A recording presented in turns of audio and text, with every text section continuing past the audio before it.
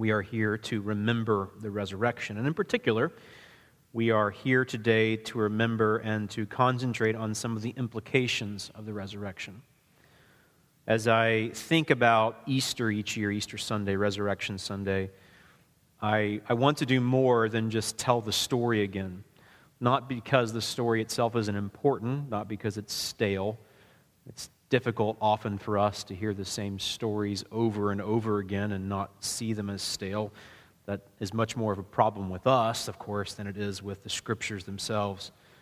But I think it's important for us not only to tell the story, which we read a bit earlier from John chapter 20, but also to tease out the implications of the resurrection.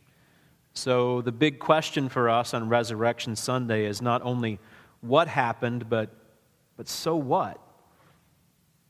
Hebrews chapter 13, verses 20 and 21 is a benediction that we often use at the end of our worship gatherings. In fact, we will do that today because you'll understand it a bit better as we pick it apart detail by detail. But the benediction itself is a fitting Easter sermon. The Hebrews, those to whom this letter were written, were struggling. They were struggling to hold on to Jesus, to endure in their faith. And throughout the 13 chapters of this letter, the author talks about Jesus being a great high priest, and as the means whereby the Hebrews could hold on. There were many pressures upon them, pressures from opponents without, internal pressures within their own flesh, and the normal struggles of everyday life in a yet fallen, imperfect world. They were facing difficulty after difficulty. And the author was concerned that those who he wrote to hold on. In many ways, this is no different than how we are today. This has, I think, without a doubt, been the hardest year yet for us as a church family. We have had people leave the faith. We have seen marriages nearly come apart. We have seen sickness after sickness, some diagnosable, some not yet. We have suffered loss this year. We have seen people suffer for the sake of their stance for Jesus and His gospel. It has been, without a doubt, the hardest year of ministry for the elders. And so many of us are crying out, either verbally or some of us internally, "How long, O Lord? You call us to endure, but how long?" And the writer of Hebrews, knowing this for his people, and under inspiration of the Spirit, these words are for us as well. This benediction is a prayer of faith. It is a promise of blessing that God would enable us to endure. In Hebrews chapter 13, verses 20 and 21, the author wraps up his letter and says, "Now may the God of peace, who brought again from the dead our Lord Jesus, the great shepherd of the sheep by the blood of the eternal covenant, equip you with everything good that you may do His will, working in us that which is pleasing in His sight, through Jesus Christ, to whom be glory forever and ever. Amen." This is a prayer for blessing. It is a promise, a reminder of what is already ours in Christ, and there are implications for the way that we endure and walk in faithful worship. We do well to emphasize the atoning work of Jesus on the cross. That is, in so many ways, the foundation of who we are. We serve a Savior who has reconciled us to the Father through His own death. But without the resurrection, we only have half of a gospel. As Paul says in 1 Corinthians 15, we are of all men most to be pitied if Jesus Christ has not assured us of an eternal, sin-vanquished life. The resurrection, however, promises us, assures us that eternal life is there for the taking for those who will trust Jesus. And in the here and now, we can walk in assurance that we need not serve sin. Jesus has already conquered sin in those who have been united to him. In the here and now, we don't sin because we have to, we sin because we want to. Sin is an illusion of happiness, and we give in to the illusion. This sin, however, is contrary to our new nature. And the third person of the Trinity, God's Holy Spirit, convicts his own when sin occurs and reminds us that though at first the sin seemed sweet, it leaves a bitter aftertaste that cannot satisfy. And so the crucifixion of Jesus brings reconciliation, bringing us back to the Father, assuring our pardon. But through the resurrection, the finality is brought to pass, and we are transformed with the hope of life here and forever. So ultimately, the resurrection seals God's eternal covenant with his Son, wherein the Trinity made a covenant with one another that they would renew image bearers. Those made in their image who fell into sin, they purposed to restore to themselves that they might once again bear forth his image. The resurrection promises that. So through the crucifixion, the image bearers are forgiven and brought back to God. And through the resurrection, the image bearers are restored and promised that one day they will be perfect image bearers once again, and they will fellowship with him forever. Therefore, the resurrection assures for us restoration, those of us who were alienated by sin. So Resurrection Sunday is for sinners, those who have not yet come to God in faith in Jesus, that they might trust the one who alone is the way to be restored to God. That through Jesus' sacrificial, substitutionary death, that he bore God's wrath on your behalf. And through his resurrection, he offers you eternal life and renewal in the here and now. It's for sinners. But it's for saints who sin. Resurrection Sunday is for us as well, that we might exult in our risen Lord who promises us that we will live with him forever and answer the question, how long? And even now, he's restoring us, healing our sin-stained consciences, giving us lasting treasure that sin can never, ever satisfy. And in Hebrews chapter 13, the resurrection is linked to renewal, and that will be our task today to see how that works itself out. I want to see two major points in this text. They're not necessarily sequential, but there's two major thoughts in these two verses before us today. And they are held in tension, which is often true in the Scriptures. We find two truths with which we might see competition, but somehow in God's providence, he holds them together in perfect tension. The first of those today is that God our Father raised Jesus from the dead and has given us great and precious promises in him.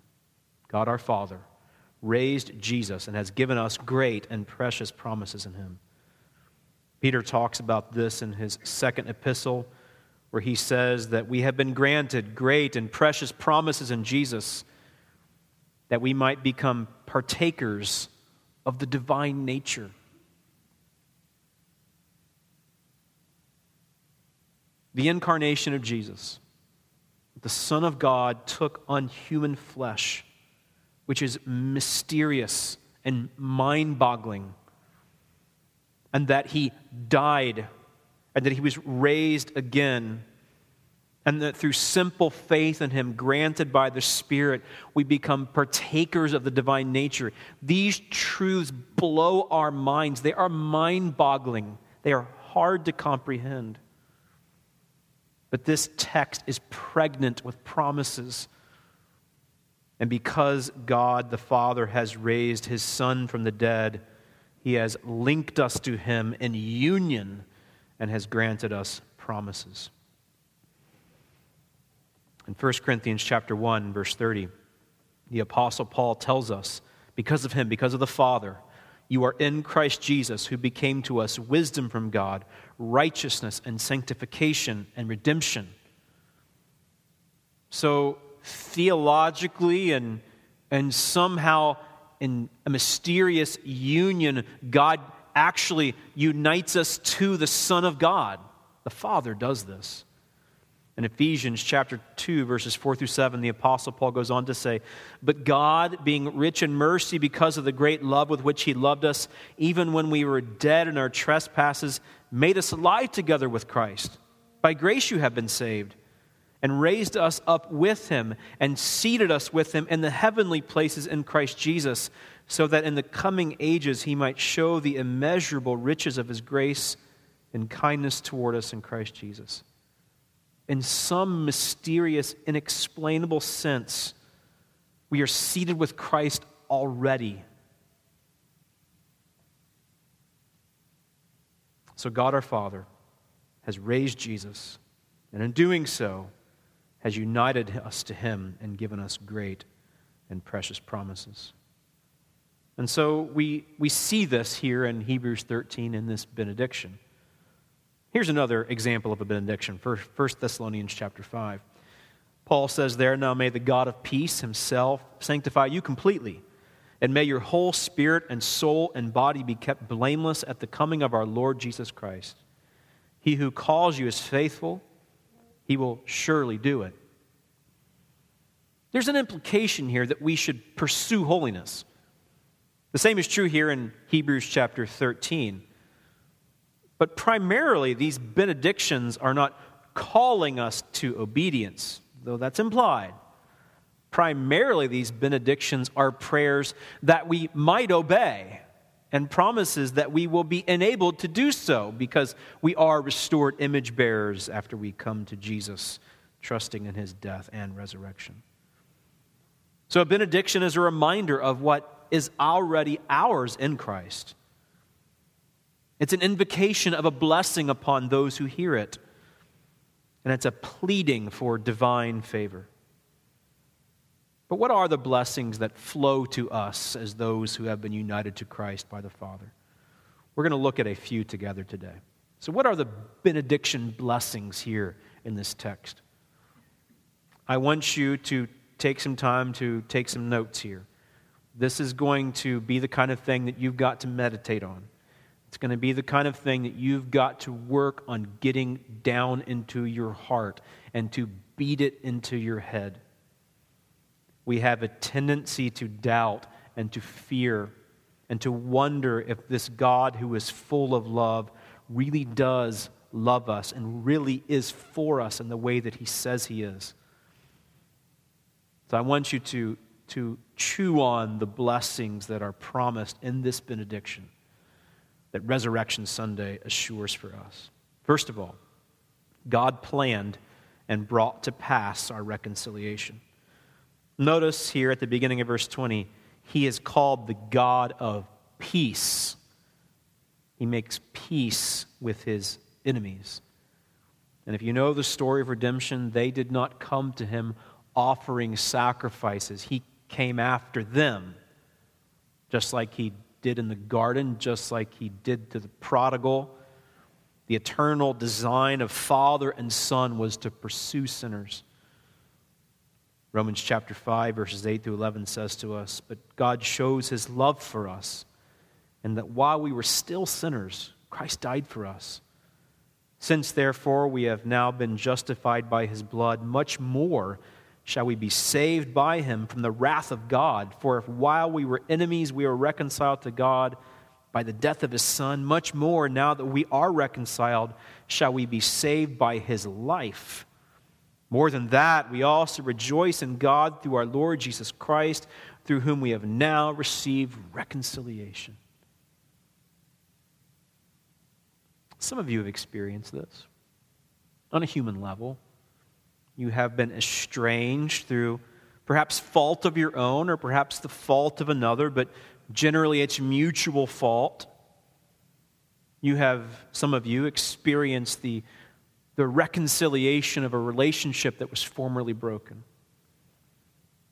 You know what it's like to taste the bitterness of being separated from one that you love and one who formerly loved you intimately.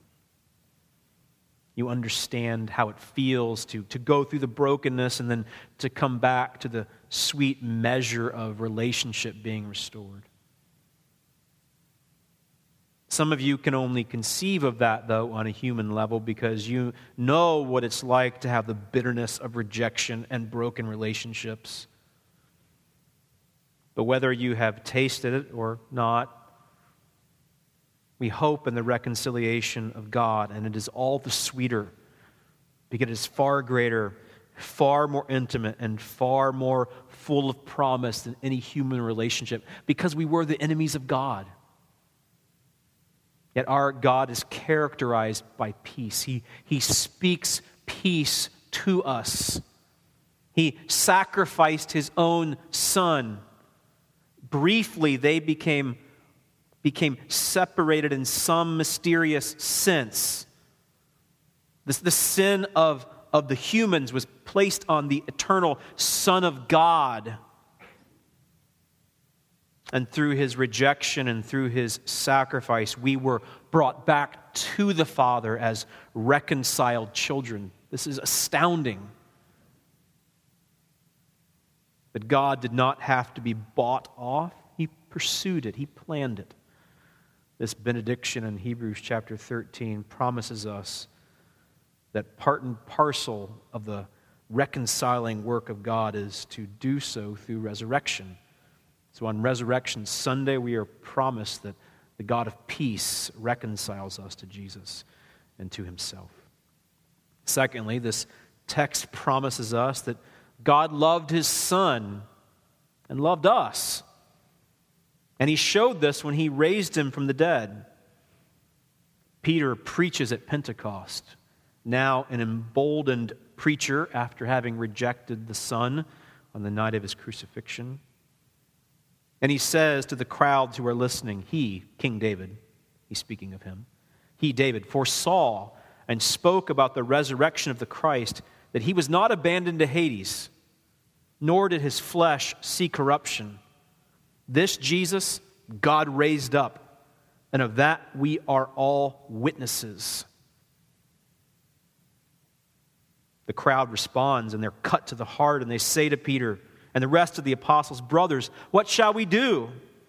Peter says to them, "Repent and be baptized, every one of you, in the name of Jesus Christ for the forgiveness of sins, and you will receive the gift of the Holy Spirit."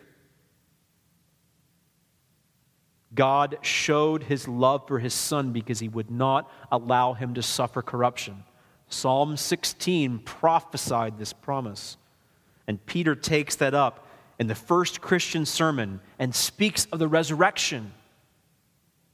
And he talks about the implications of this. That in loving the Son, He loved us.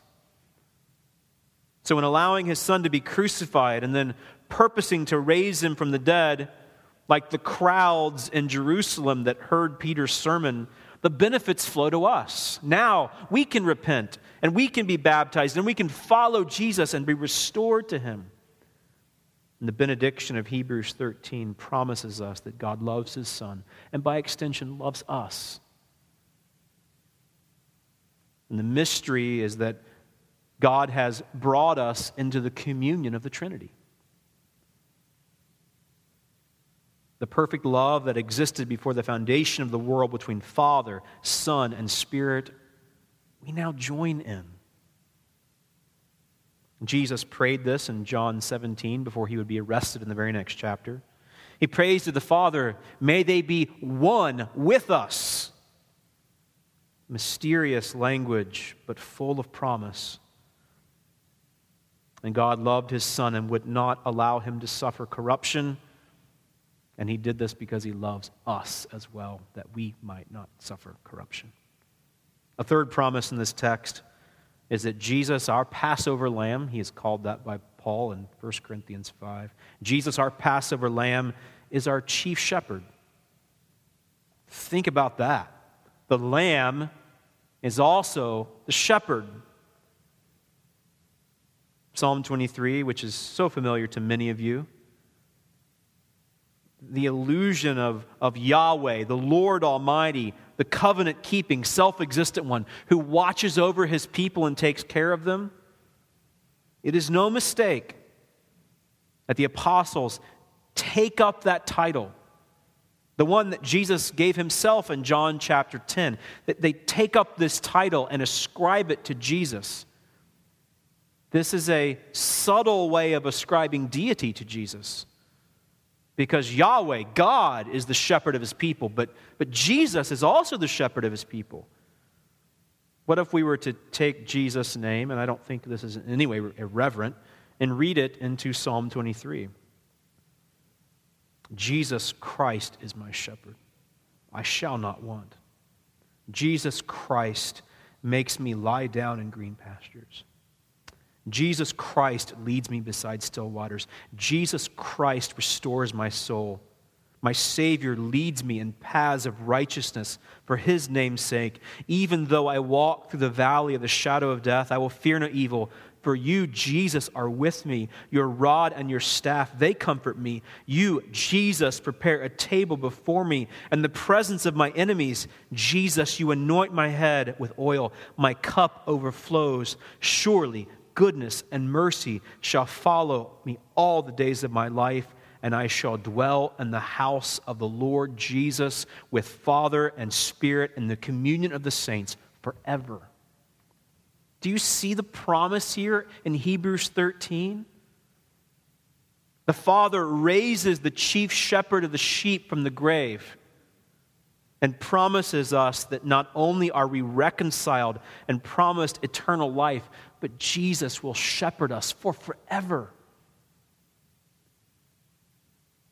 I said to you earlier, certainly this is the hardest year we have ever faced as a church. But Jesus is with us. For those of you who are yet hurting today, Jesus is with you. He is with you in your poverty. He is with you in your anger and your doubt. He is with you in your fear. He is with you in your heart-breaking frustration. He is with you in your hurting marriage. He is with you in the frustration of raising children. He is with you when you are tired and weary. He is with you when you lust. He is with you when you are greedy.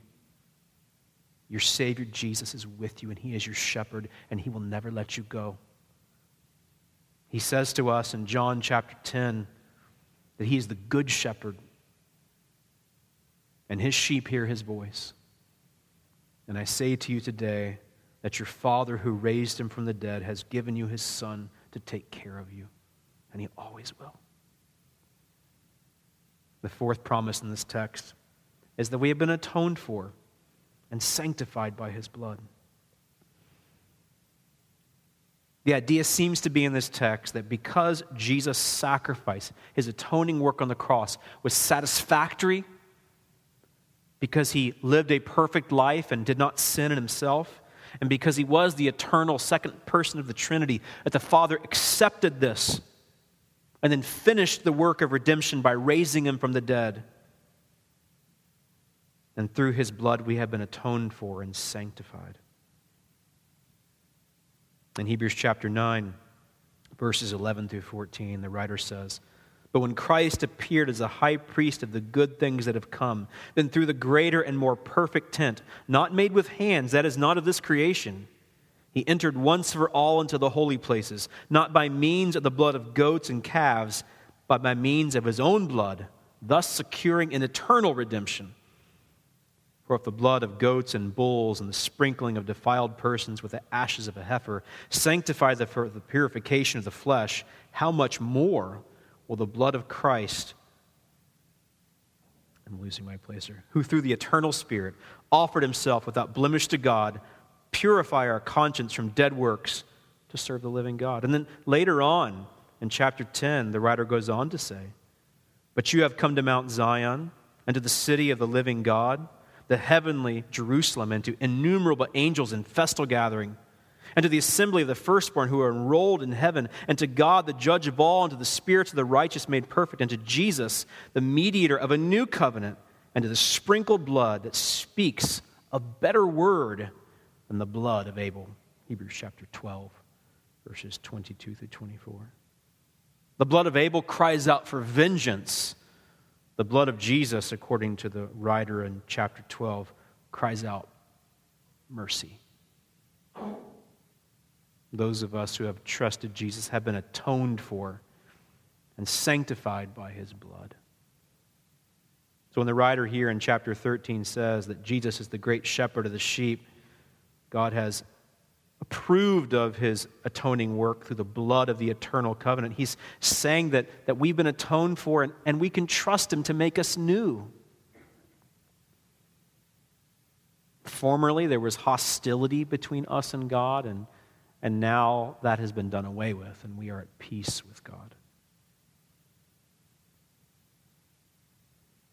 Notice here that the writer talks about the eternal covenant. It says past dimensions and future dimensions. We've already said today that in the past, the Trinity covenanted together to bring about redemption. There was no shock, no surprise that the world would fall into sin. And the wonder of all wonders is that God made the world anyway. Many of us suffer from analysis paralysis. We think about things from a jillion different angles, and if we have any conception that they're going to go poorly, we just don't go down that path. Sometimes we think that God made the world and it all got messed up, and then he had to kind of react to it and make the best of it. It's not the case. God made the world knowing full well that it would fall headlong into sin, and yet he made it anyway. Why? Why? Why create a world that he knew would fall into sin? That he might highlight his grace. Now, from eternity past, the Trinity has been gracious. But is grace fully understood if it is not shared? Is love fully comprehended if it is not tasted? And so it seems sort of logical that the Trinity, though they did not need a world with image bearers, that they would make a world with image bearers upon whom they would pour out their love, and it would take great love. But this covenant of redemption, this eternal covenant, has future dimensions as well. This means that after we have been brought back into reconciliation with the Father, we don't have to keep earning it. It's settled and it's done. The writer of Hebrews again and again calls this a new covenant. It's different than the old covenant. The old covenant looked forward to the new covenant when Jesus would answer all of God's promises to Israel and to the rest of the world and bring people back into relationship with himself. Some of you are familiar with R.C. Sproul. Sproul's an important evangelical American scholar. He's written a series of children's books. He's written a lot of very heavy theological works which have benefited many adults, but he's written some great children's books. I know some of you have them, and if you're looking for good material for your kids, I encourage you. But I love them too. One of his best books that he's written for kids is called The Lightlings, the L-I-G-H-T, Lightlings. And the lightlings are these little creatures, and they're created by the good Creator, and they glow. They reflect the glory of the one who made them, and they're happy. But one day, they turn from the one who made them, and their light goes away. They become dim, and they live in the shadows and the darkness, and they're miserable. But one day, through the power and love of the one who is light and gave them life, he comes back to them and restores the image, gives them their light back. And they enjoy him once again, and they reflect him once again. And that's what the eternal covenant does for us. Planned before history, ratified on the cross and through the resurrection by the Father and the Son, brought to us in faith by the Spirit, and kept eternally through the promises of God. The fifth promise in this text is that Jesus is our faithful high priest who represents us before God.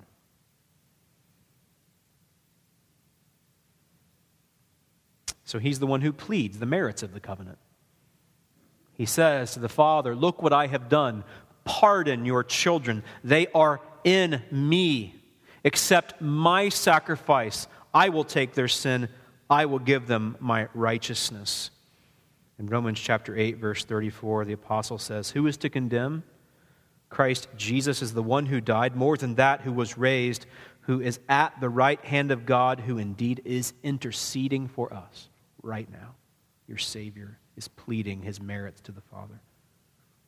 In Hebrews chapter 4, the writer says, "Since then we have a great high priest who has passed through the heavens, Jesus the Son of God. Let us hold fast our confession. For we do not have a high priest who is unable to sympathize with our weaknesses, but one who in every respect has been tempted as we are, yet without sin. Let us then with confidence draw near to the throne of grace, that we may receive mercy and find grace to help in time of need." And in chapter 10, the writer says, "Therefore, brothers, since we have confidence to enter the holy places by the blood of Jesus, by the new and living way that he opened for us through the curtain, that is through his flesh, and since we have a great high priest over the house of God, let us draw near with a true heart and full assurance of faith." Jesus is our faithful high priest who represents us before God. These two short verses are full of promises. Like a father who should thoughtfully prepare a good blessing for his children. Generally, this is the father of the bride at the wedding reception after the wedding. A father who is worth his salt, who loves his daughter and his new son-in-law, will thoughtfully prepare ahead of time a speech. He'll hold some glass with some sort of sparkling liquid in front of them, and he will speak words of blessing over them. He will talk about how he raised that little girl and how he's loved her his whole life, and how he prayed for this boy who's now sitting next to her, and how he wants them to have a happy life, how he wants them to stick together when time gets hard, how he wants them to raise godly children that they, the grandparents, will help love and bless, how he wants them to be happy, how he wants them to walk together through the storms and the happinesses of life. He speaks blessing over them. That's what this text does. This text speaks blessings over you today. And like a daughter can sit and listen to her father and think of happy times, knowing full well that that father has loved her and always will love her, I say to you today that God our Father loves us. And these promises that are in front of you and so many more are yours in Christ. So, God our Father raised Jesus and has given us great and precious promises in him. And as a result, because of all this, we must pursue faith-filled worship. So primarily this text is not calling us to obedience, but it's implied. And here's the tension. God provides the enablement for obedience because of all the blessings he's given us. And we are to respond in faith. So as a result of all that we have heard, we must pursue faith-filled worship. Remember, the writer of Hebrews is calling these people to faithful endurance despite the very real pressures that are all around them. And I say to you today, whatever the pressures are around you that might call you to quit, that might bring you so much grief that you want to give up, I say to you, and I say that we collectively must pursue faith-filled worship. And there's a reason why I state it like that. I'm not just calling you to obey. I'm calling you to walk in faith in the promises that are yours.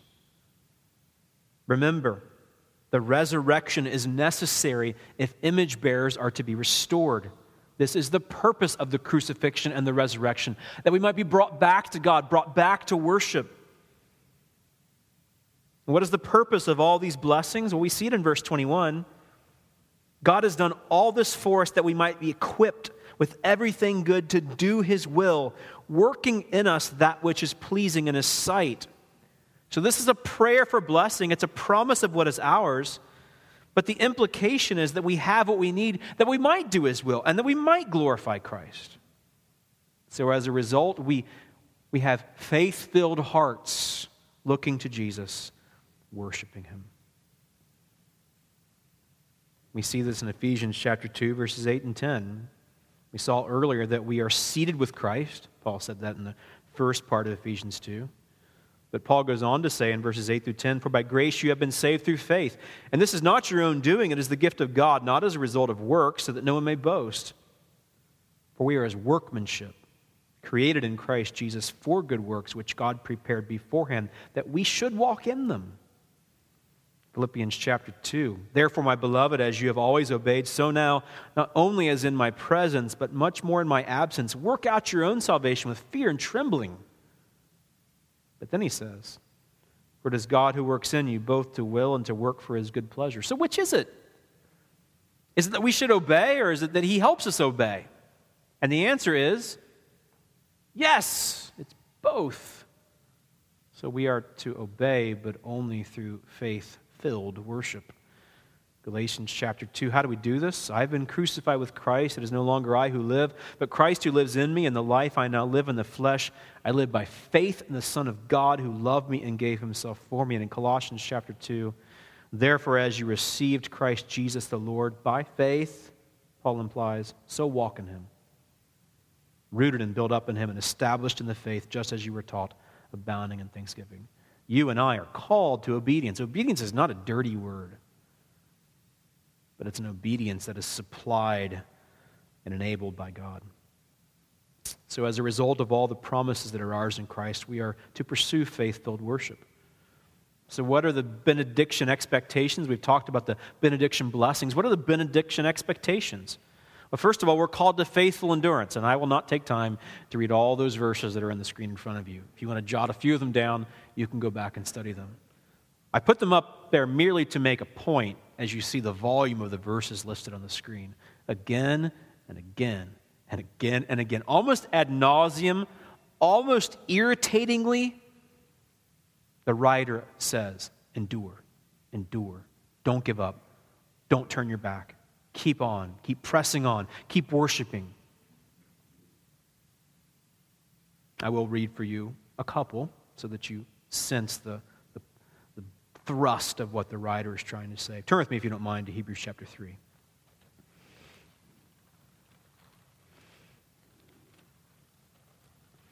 In chapter 3, verses 12 through 14, the writer calls the saints to endurance. He says, "Take care, brothers, lest there be in any of you an evil, unbelieving heart, leading you to fall away from the living God." Are you there today? Some might be. You're hiding it. We have seen others this past year do that. "But exhort one another every day as long as it is called today, that none of you may be hardened by the deceitfulness of sin." Sin is tricky. Sin would grab us and ensnare us.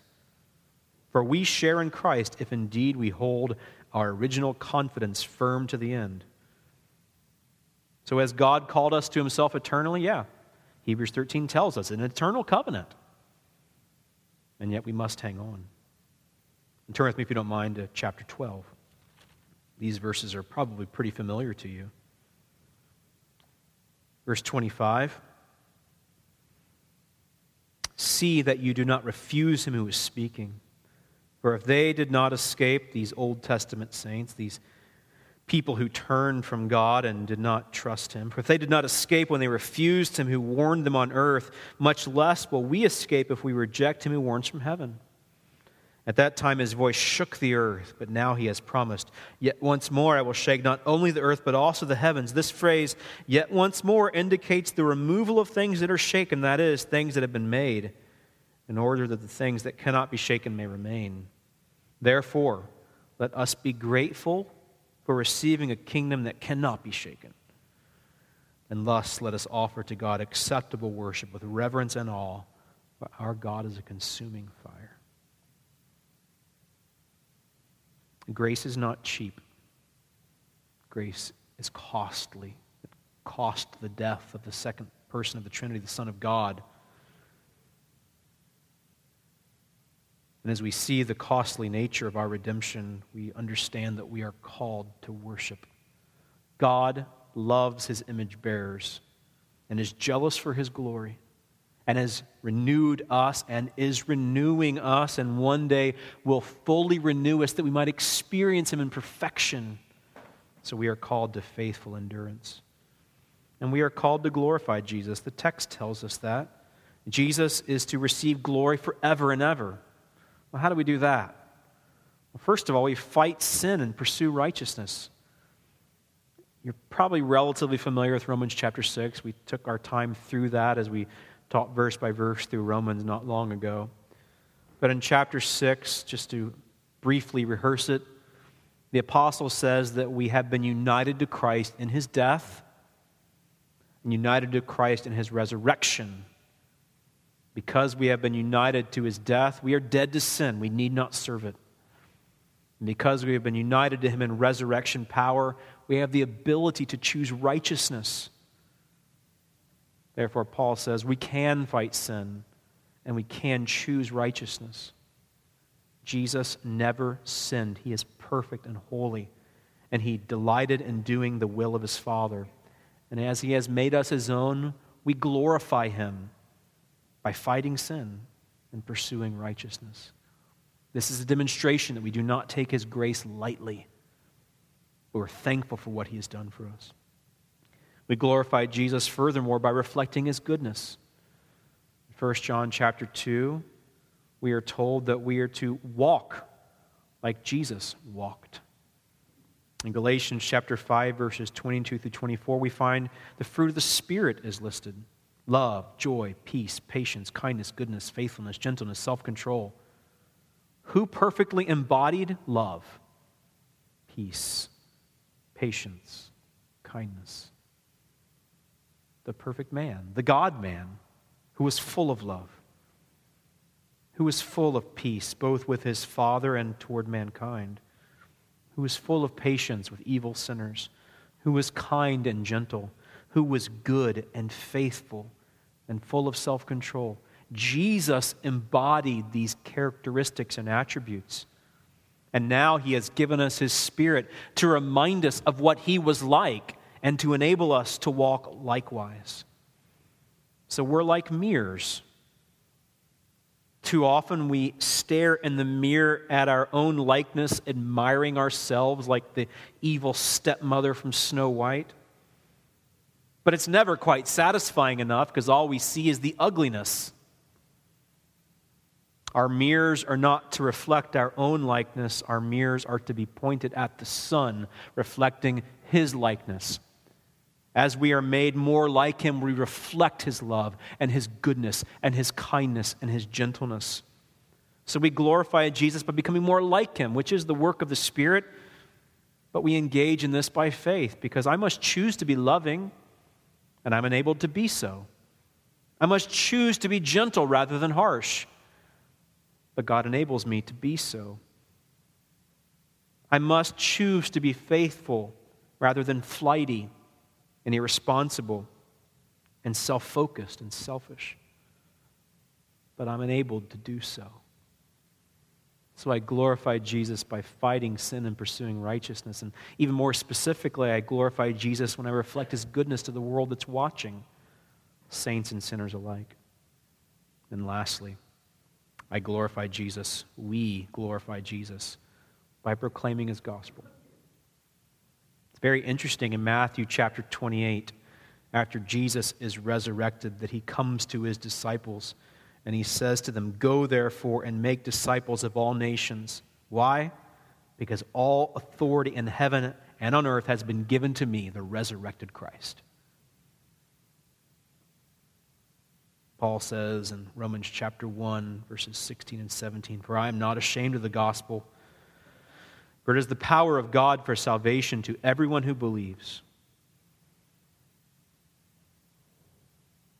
In Romans chapter 10, the apostle says, "How then will they, those who are not yet reconciled to God, how will they call on him in whom they have not believed? And how are they to believe in whom of whom they have never heard? How are they to hear without someone preaching? And how are they to preach unless they are sent? As it is written, how beautiful are the feet of those who preach the good news. So I say to you, you glorify Jesus when you proclaim his good news. He is the Lamb of God and will forever be so. And he has called us to proclaim his good news to those who are far off.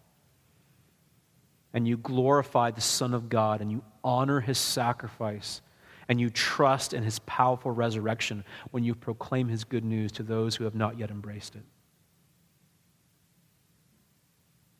Brothers and sisters, I tell you that your labor is not in vain, and this is true because of the resurrection.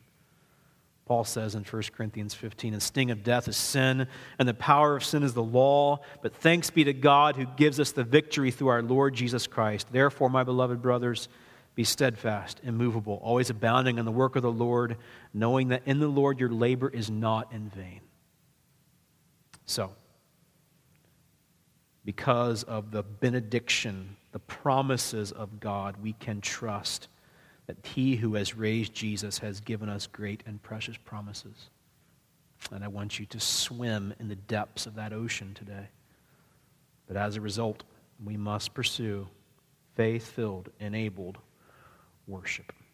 So, as a response to Resurrection Sunday, if you have not yet embraced Jesus, if you are pursuing your own righteousness and you are caught by the deceitfulness of sin, turn to him in faith.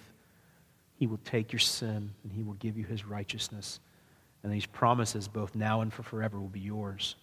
Today may be the day of salvation. Let us help you with that. But for you saints, swim in the ocean of God's love today. As a faith-filled response, trust in his enablement and his goodness, that we might pursue him in endurance, glorifying Jesus every day. Let's trust him and let's pray.